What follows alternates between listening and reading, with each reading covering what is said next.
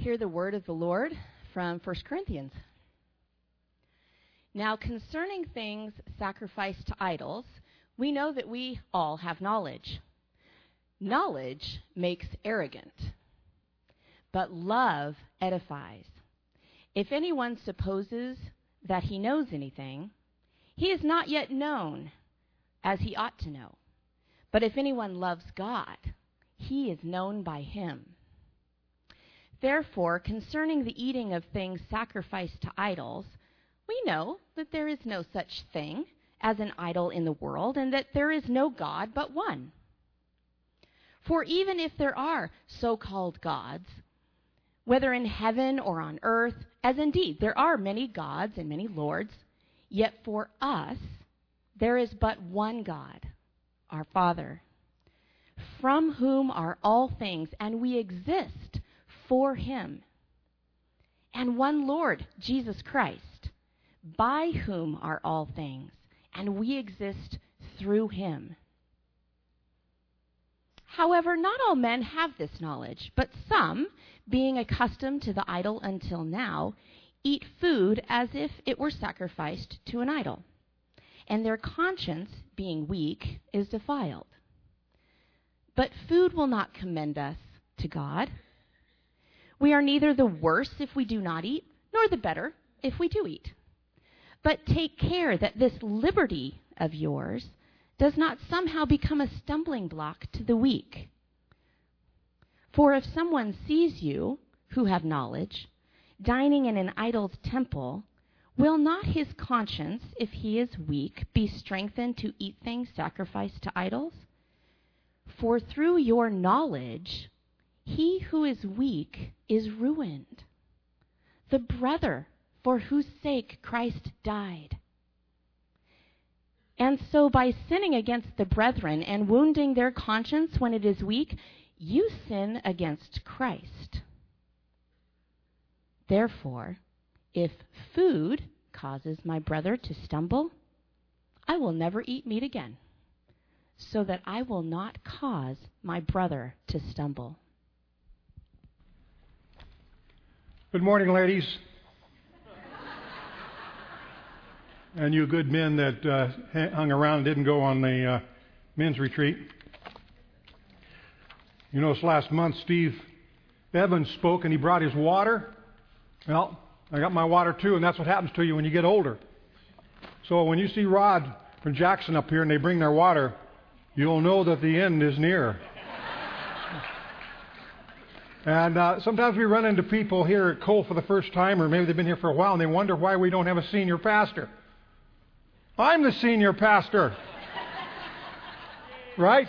I work with seniors, and I carry this great big black Bible. So if they ask you someday, you run into somebody that says, how come we don't have a senior pastor? You just tell them, what's that? It's that old man over there with white hair and has a hitch in his get along, and he carries that big black Bible. When I finished my formal Bible education, my wife and I moved to Prescott, Arizona.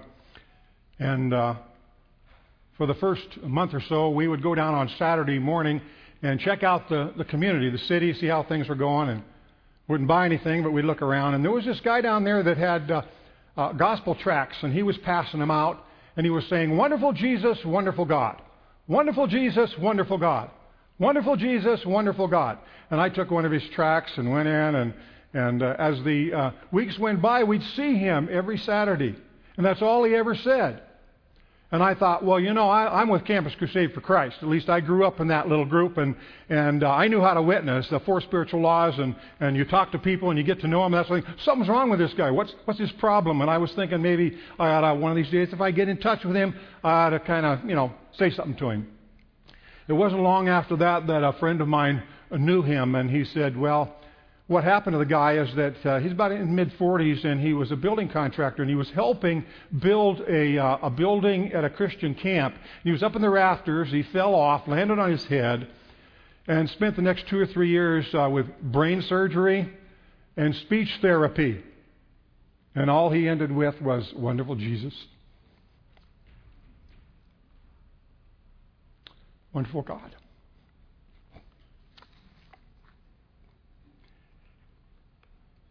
And I learned something about myself. And that is that my knowledge life was more important to me than my love life. I would much rather criticize someone than try to understand them. And I find that we as Christians often are quick to crucify and real slow to edify. And God has called us to the latter. Let's pray. Lord, we want to be a people who make loving others a sport for your glory and for their edification. Help us to understand our calling and the great love that you have for us, and that you would work through us to demonstrate your love through us to others. In Jesus' name we pray. Our passage this morning deals with confusion about eating meat offered to idols. And as Paul recognizes that some understood that that was okay and some did not, and it bothered their conscience when they would eat that meat. In the process, he takes the opportunity to introduce polarized truths, and that is that knowledge produces arrogance and love produces edification. And he's going to carry that theme through the next 6 chapters. And so if you want a verse to memorize, it's the latter part of that first verse. Knowledge makes arrogant, but love edifies. He wants them to know the theme of Christian living and its purpose. And the theme is to love the people God puts in our life. That's our neighbor. Anybody that's in our life is whom he wants us to love. And then that would cause them to be edified. And so what I want to do this morning is spend a lot of time in the last half of that first verse. But I must, of course, take us through the passage and get the key elements in that passage so we can make them practical. He has 2 parts to chapter 8. The first part, he plays the no game. The first 6 verses. The last 7 verses, he plays the grow game. He knows that they know about meat offered to idols, and they don't really know it all, though. But God knows them who love Him. And He wants them to know 2 things. One is, there's no such thing as an idol, it says in verse 4. And there's no other God but one. So that's the key point. There's only one God out there. Then he goes into verse 5 and 6, and he shows a comparison between the culture, the Greek culture there in Corinth, and new Christian culture, or Christian truth. In verse 5 he says, "For even if there are so-called gods, whether in heaven or on earth, as indeed there are many gods and many lords." What? What do you mean there are many gods and many lords? He just got through saying that there's only one God. But what he's doing is he's revealing from a Greek standpoint, they had their gods. They had little idols in the house and little idols outside and idols in the temple. Everywhere you looked, there were idols. And so they had many gods. And their lords were their Caesars, were the Roman emperors. They called the shots. So if you were a Christian and you believed in the Lord Jesus Christ, you were in trouble. Because there is only one Lord in Rome, and that's the Caesar, the emperor. And so, verse 6, he says, "Yet for us, as Christians, there's only one God, the Father, and one Lord, Jesus Christ." So that's the point he makes in the first 6 verses. There's only one God, and all these idols out there mean nothing. Then he says, now this is how I want you to grow. And remember, earlier in the book of Corinthians, he's been talking about how immature these Corinthians are. They need this instruction. He says, however, not all men have this knowledge, in verse 7, but some being accustomed to idol until now eat food as if it were sacrificed to an idol, and their conscience, being weak, is defiled. And so there are some who are still eating the meat, and when they do, they're defiled. And I'm going to come back to that, with that defiled idea. But let's go on. Verse 9, he says, "Take care that this liberty of yours does not somehow become a stumbling block to the weak person." You go into the temple, and you eat meat offered to idols, and they're watching you, and they say, well, it's okay for him, so it must be okay for me. He understands the truth, and so they eat against their conscience, which tells them not to do it. And then what happens? Verse 11. For through your knowledge, he who is weak is ruined. And that word ruined is also translated in other passages quite often. It's translated destroyed or perished. It's a strong word. We ruin that Christian who has a weak conscience. Now, keep in mind, when Corinthians went and had animals sacrificed to their gods, they would then go and eat that meat. Part of that meat, some of it was consumed, would be eaten in the temple, and then other parts of the meat would be in the marketplace and people could buy it. And he talks about that in chapter 10 and the problems associated with that. But right now, just speaking of the meat and how the Corinthians were thinking in that culture, they were aware, at least in their thinking, which was wrong, but they were aware that when they sacrificed that animal, the spirit of the god that they were sacrificing to would then enter the meat.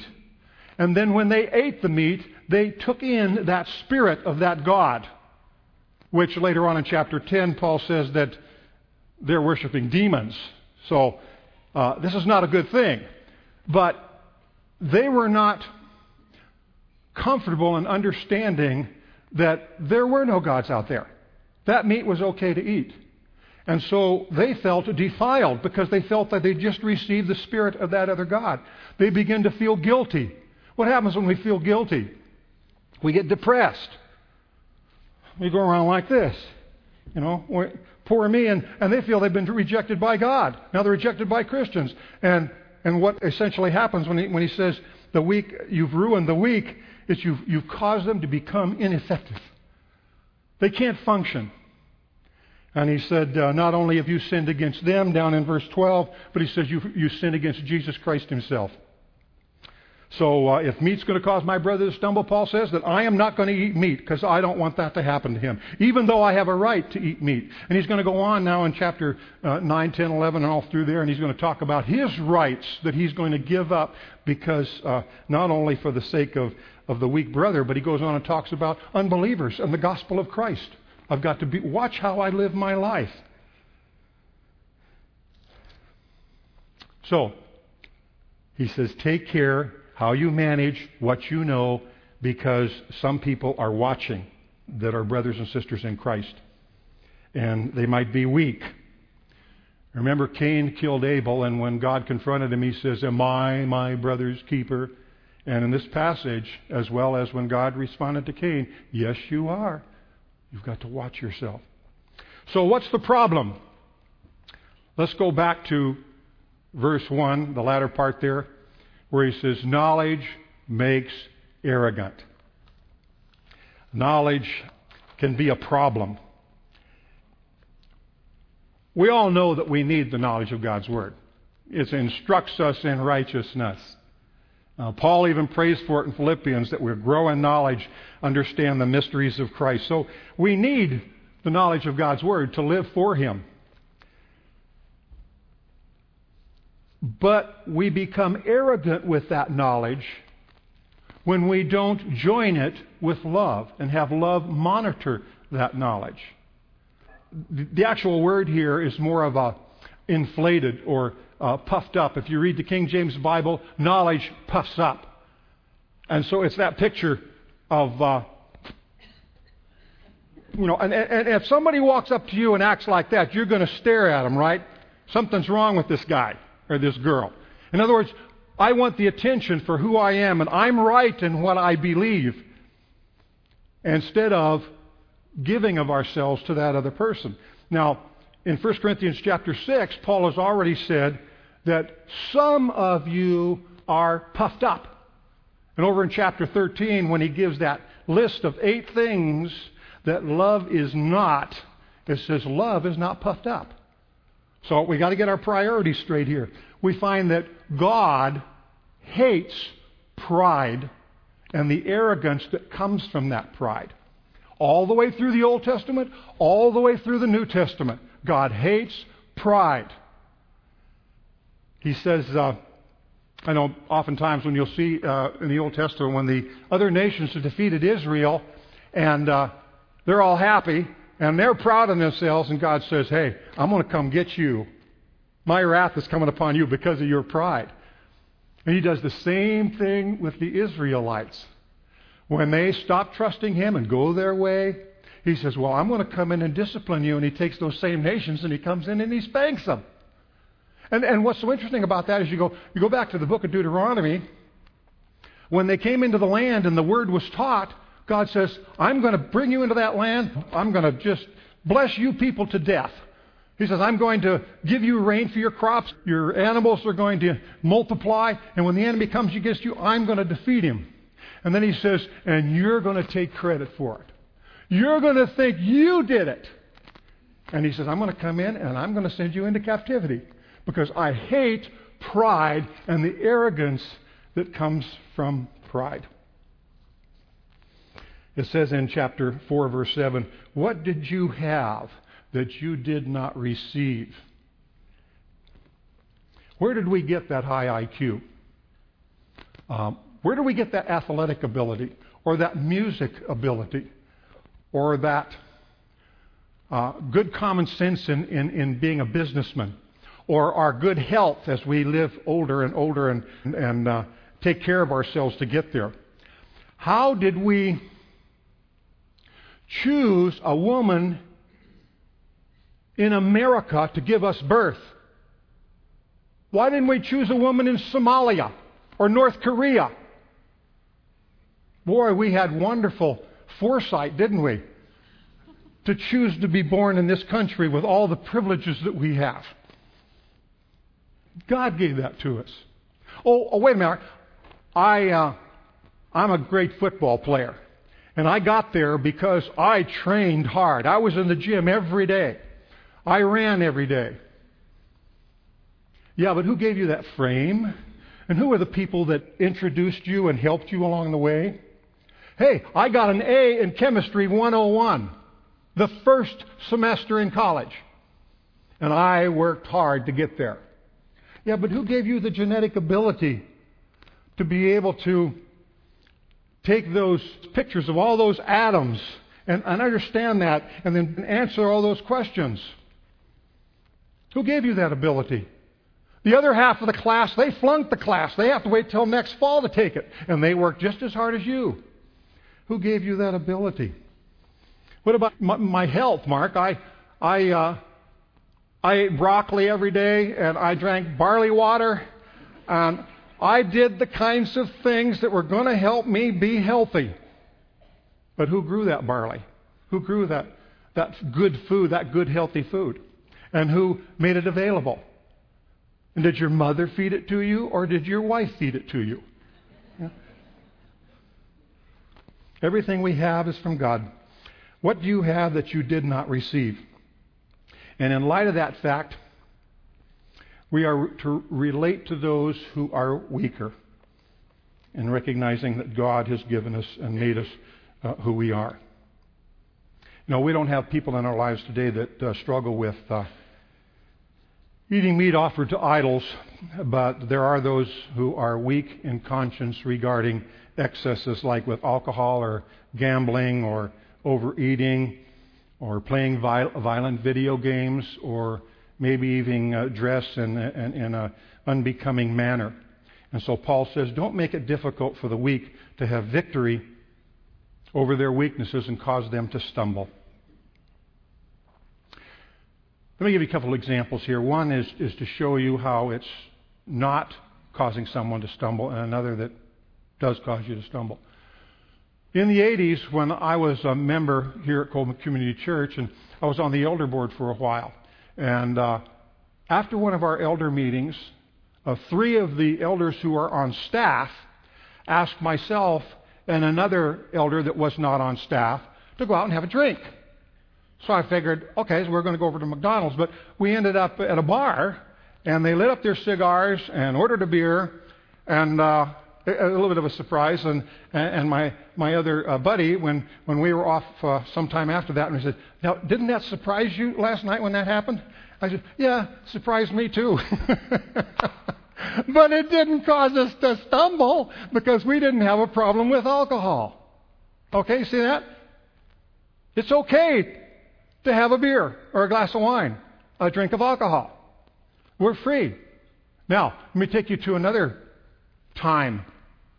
When I was up in northern Idaho and I was pastoring, and we had a lot of Bible studies, and some of the men got together and they said, "Hey, let's have a Bible study out of so-and-so's house." And yeah, fine. We need an activity with our men's group. So let's brew some beer. So they had a beer brewing Bible study. And, they'd study the Word, and they'd do their work, and they had a great time of it. And a lot of us knew. I knew what was going on. It was fine. But a new couple moved up from the south, a southern state, became members of our church. They had some kids, and the father, the husband, was invited to come to that Bible study. And so he went, and it was discovered later that he and his wife were both recovering alcoholics. And they left that church in the south to get away from the atmosphere that they were in, to come up north where people didn't drink beer. And it caused some severe stumbling with that couple. Paul says, don't make it difficult for those weak ones.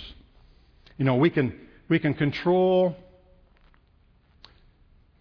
control some things in our life, but we can't control how people react to everything we do. But we can make an effort to consider our choices for their edification. Paul says later in chapter 10, all things are lawful, but not all things edify. And then he goes on in chapter 13, right up through 13, and he talks about how love really is a monitor of our knowledge so that we don't become arrogant, self-righteous, so that we can encourage others and edify others. Then in chapter 14, verse 1, he says, pursue love. Pursue it. Go after it. Why? Because it edifies. Now, what I want to do at finishing this morning is to talk about 3 reasons why we are to love the people God puts in our life. And the first is, it's our calling. Now, listen to the voices of some of these callings. One is, it's our new commandment. Remember in John chapter 13, he says, love one another. My new commandment I give to you, love one another just as I have loved you, unconditionally. That's how I want you to love people. Now, you go back in the Old Testament, you had your 10 commandments. Don't commit adultery. Don't bear false witness. All these don't. And Jesus says, do. So when I see the 2 signs up there, am I supposed to focus on don't, and then I want to rebel to the don'ts, like Mom says don't, and you do. But over here, Jesus says, no, you don't have to look at that. You just look at the do. Love as I have loved you. It'll take care of all those don'ts over there. Love covers a multitude of sins. Jesus in chapter 17, the night before he was crucified, says, Father, that love that you have given to me, I want it to go to them. I want them to have that same kind of love. It's also the proof of our discipleship, that we are disciples of Christ, when he says in chapter 13, the world will know that you are my disciples by your love for one another. So when we're not loving one another, we're not demonstrating that, they're going, Christianity and whatever. And it's the goal of our instruction. As Paul writes to Timothy, and he says, the goal of our instruction is love from pure heart and sincere faith. And misquoted that a little bit. But the goal of our instruction is love. And so when we're teaching our children, we're teaching at Sunday school, we're teaching our mate, the pastors up here, we're not teaching to get Bible on the brain, although that's part of it. We need some Bible in the brain. But it has to go right down into the heart and right down into the feet, and it's demonstrated by the people we relate to. I want you to know that every book in the New Testament instructs us or commands us to love the people God puts in our life, except the book of Acts. In the book of Acts, It's demonstrated, but we're never told. Now, years ago I did a study on the words for love in the Old Testament and New Testament. Some 850 times the 4 different words of Old and New Testament are used. And I found that we are never told in the New Testament, in a command form, a direct command, never told to love God.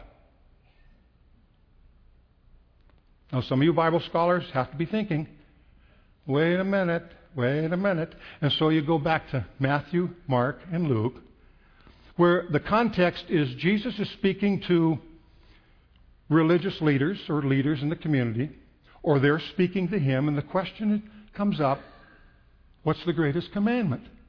And they all quote Deuteronomy 6:4. Love the Lord your God, as we sang earlier, with heart, soul, mind, and strength. And so, yes, we are supposed to love God. By the way, when Jackson and Rod come back, don't say that old guy with the big black Bible told us we're not supposed to love God. Okay? But we're supposed to love in a different way. Jesus never directly commands his disciples, love God. The disciples in their writing never tell the Christians, love God directly. But you know, in those 3 Gospels, all follow with, love your neighbor as yourself. Love those people God puts in your life. That's how we're supposed to demonstrate our love to God. He wants to see it. I can say, I love God all I want. I love Jesus. And you can do that. That's fine. As long as that's being demonstrated. He wants it demonstrated in our lives. I want you to listen to the ways that he commands us. You know, he doesn't just say, love God. He puts it this way, and I'm not going to give you the references. I'm just going to go through them.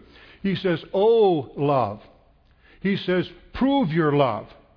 He says, pursue love. He says, serve through love. He says, walk in love. Be grounded in love. Be rooted in love. Speak the truth in love.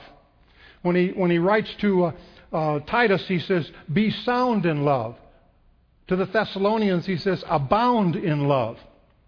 The Hebrew writer says, stimulate one another to love and good deeds. 1 Peter, in his letter, he says, fervently love the brethren from the heart. And I love how he says it in the Colossians, put on love, which is the perfect bond of unity. Put it on. In other words, all those are active. We have to do them. I'll wait for God to love through me. No. There might be those surprise moments where we love and we didn't expect it, but he wants us to be focused on that.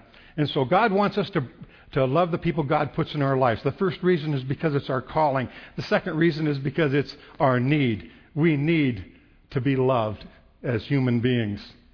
Have any of you read the book, Someone Loves You, Mr. Hatch? Anybody read that book, Somebody Loves You, Mr. Hatch? I see that hand. I see another hand. I see a third hand. I see a fourth hand. And my eyes are only that good. Okay. What have you people been reading? Mr. Hatch was a little man who worked in a shoelace factory. All he did was work with shoelaces. And he was one miserable little guy. And he didn't talk to anybody. Nobody talked to him. And one day he went home. And while he was there, the postman came. And he had this great big heart-shaped box with chocolates in it. And he opened it up. And the little sign in there said, somebody loves you. He got all excited that somebody loved him. And so on his way to work that next day, he was waving to people on ladders and saying hi to everybody. And he got to work and he greeted everybody and they greeted him and said, what's happened to Mr. Hatch? And all of a sudden there was love going on in that place where he worked and everybody he knew. About 3 or 4 days later, the postman came back and he said, I'm sorry, I delivered this box to the wrong person. And he took the box and he walked away, and Mr. Hatch knew that nobody really did love Mr. Hatch. And so he went back to work the next day, and he didn't wave to anybody. He didn't talk to anybody. He returned to his old miserable self. And everybody noticed, and they said, what happened to Mr. Hatch? And somebody figured it out, so they went over to his house and they put up this huge banner. And when he came home, all the people were there from his workplace and the community, and they said, everybody loves you, Mr. Hatch. And he was happy again. that story tells us how infectious love is, but it also reminds us that we need love. And Mr. Hatch really does live in every one of us. We long for someone to confirm the value of our life. And in silent pain, oftentimes we plead, please don't reject me because I'm tall or short, skinny or large, educated or uneducated, dark-skinned or light-skinned, smooth-skinned or wrinkled skin.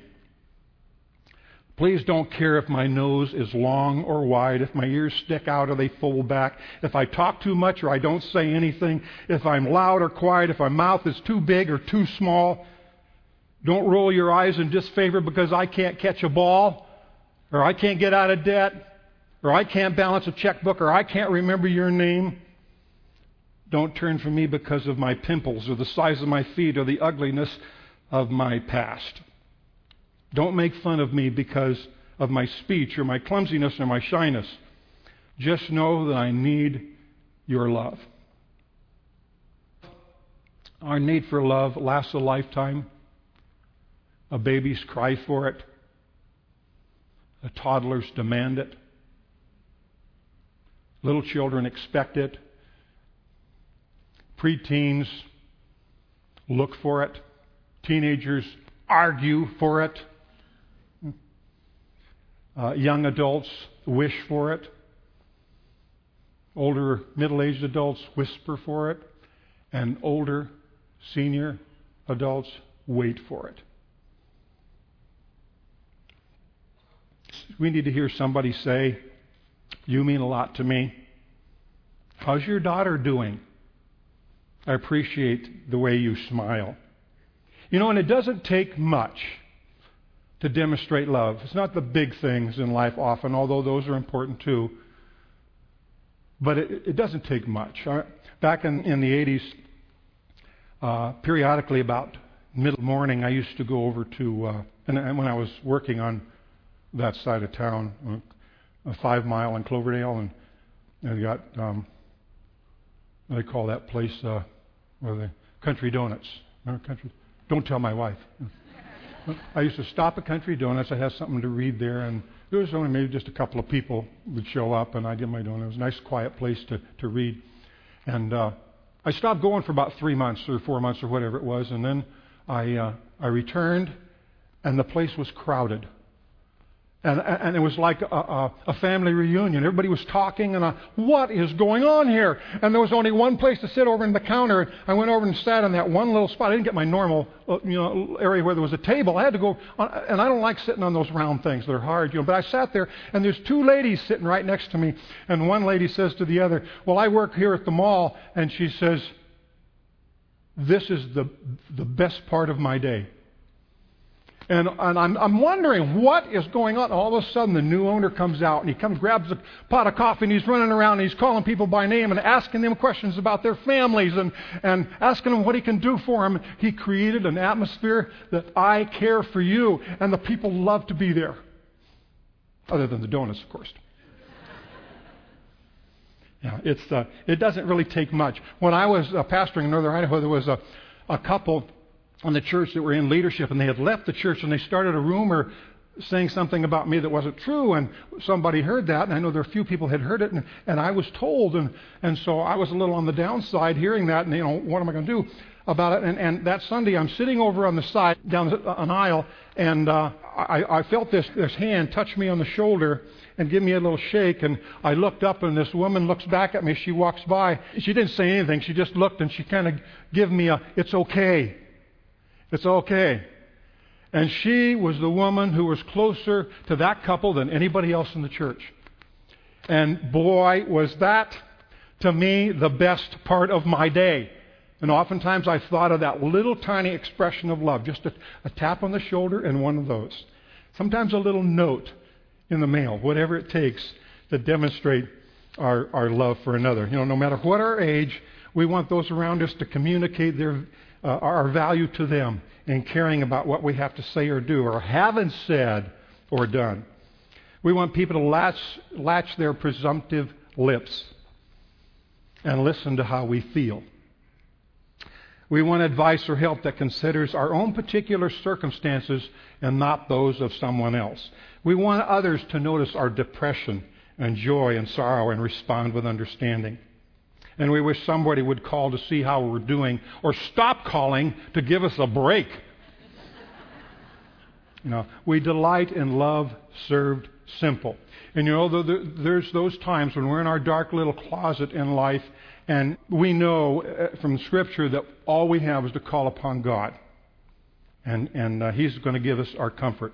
But the rubber really meets the road when God uses someone to come down and touch us with His love in some little way. God wants us to love people that He puts in our life. It's our calling, it's our need, and third, it's our work.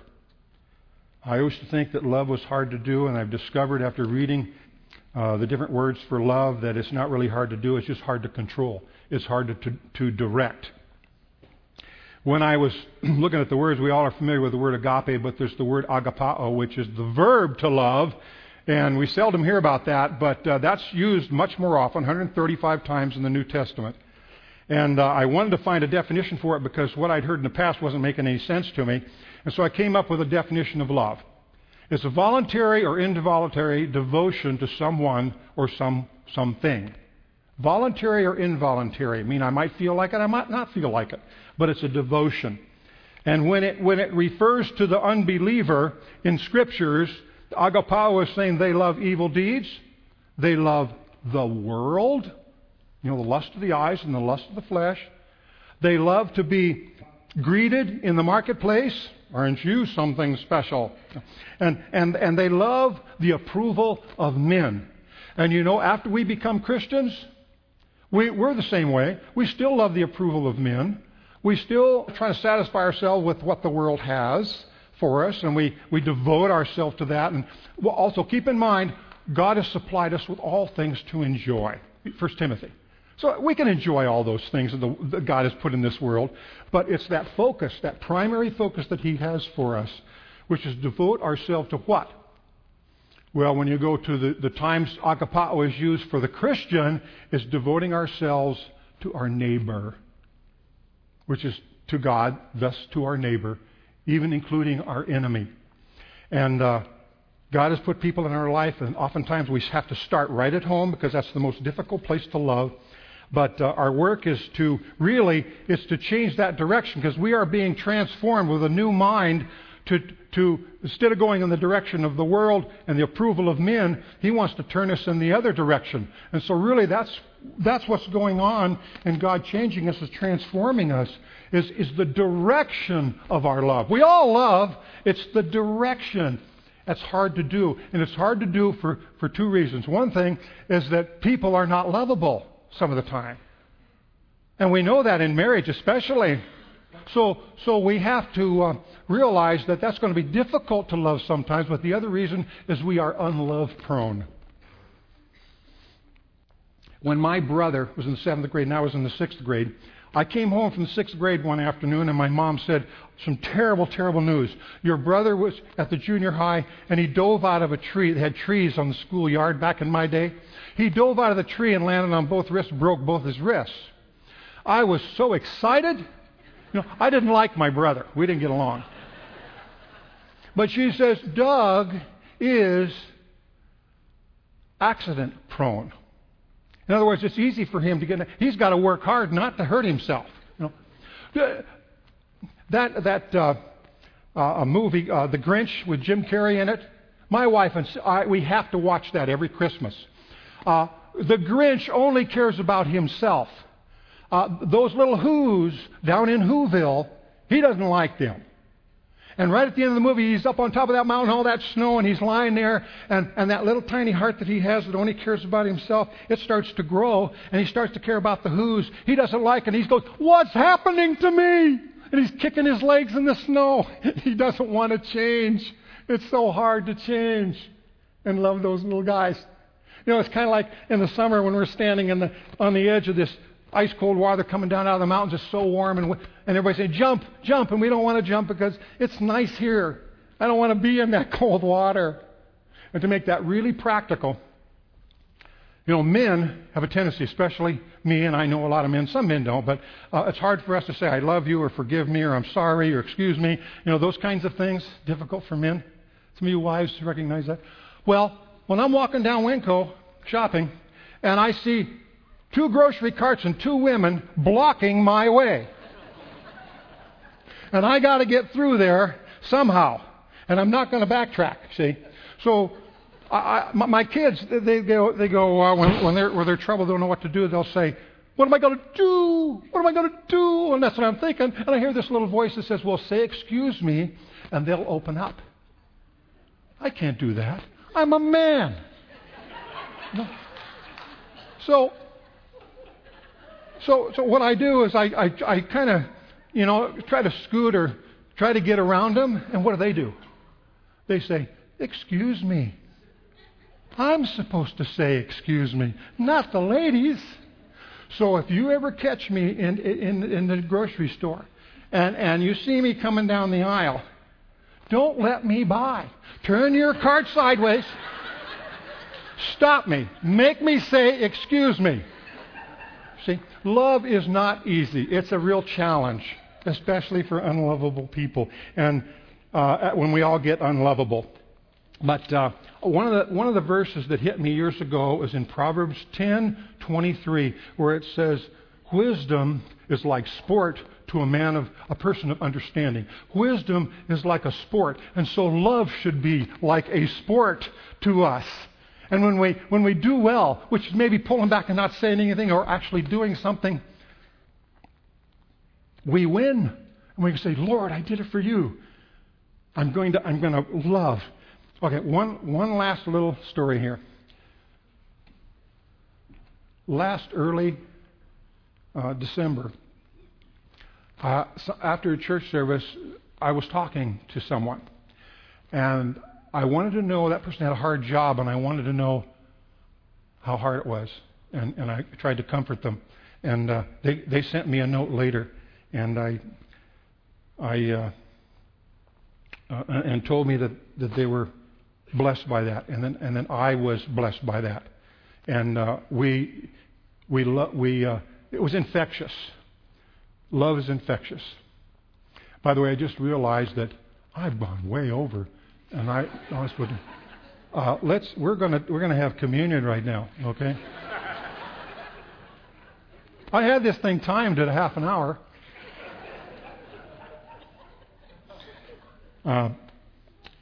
When we take communion, we eat the bread and we drink the fruit of the vine to remember not only that Jesus Christ died for us, but He's also coming back. And we're going to have a great banquet with Him when He comes back. So we're going to remember that. Father, thank you that we can remember what you did for us. And we can look forward to when you're going to come back. You died for us. You gave your all that we might live. And we can have real peace in this life and joy because of what you've done. In the name of Jesus Christ we pray. Amen.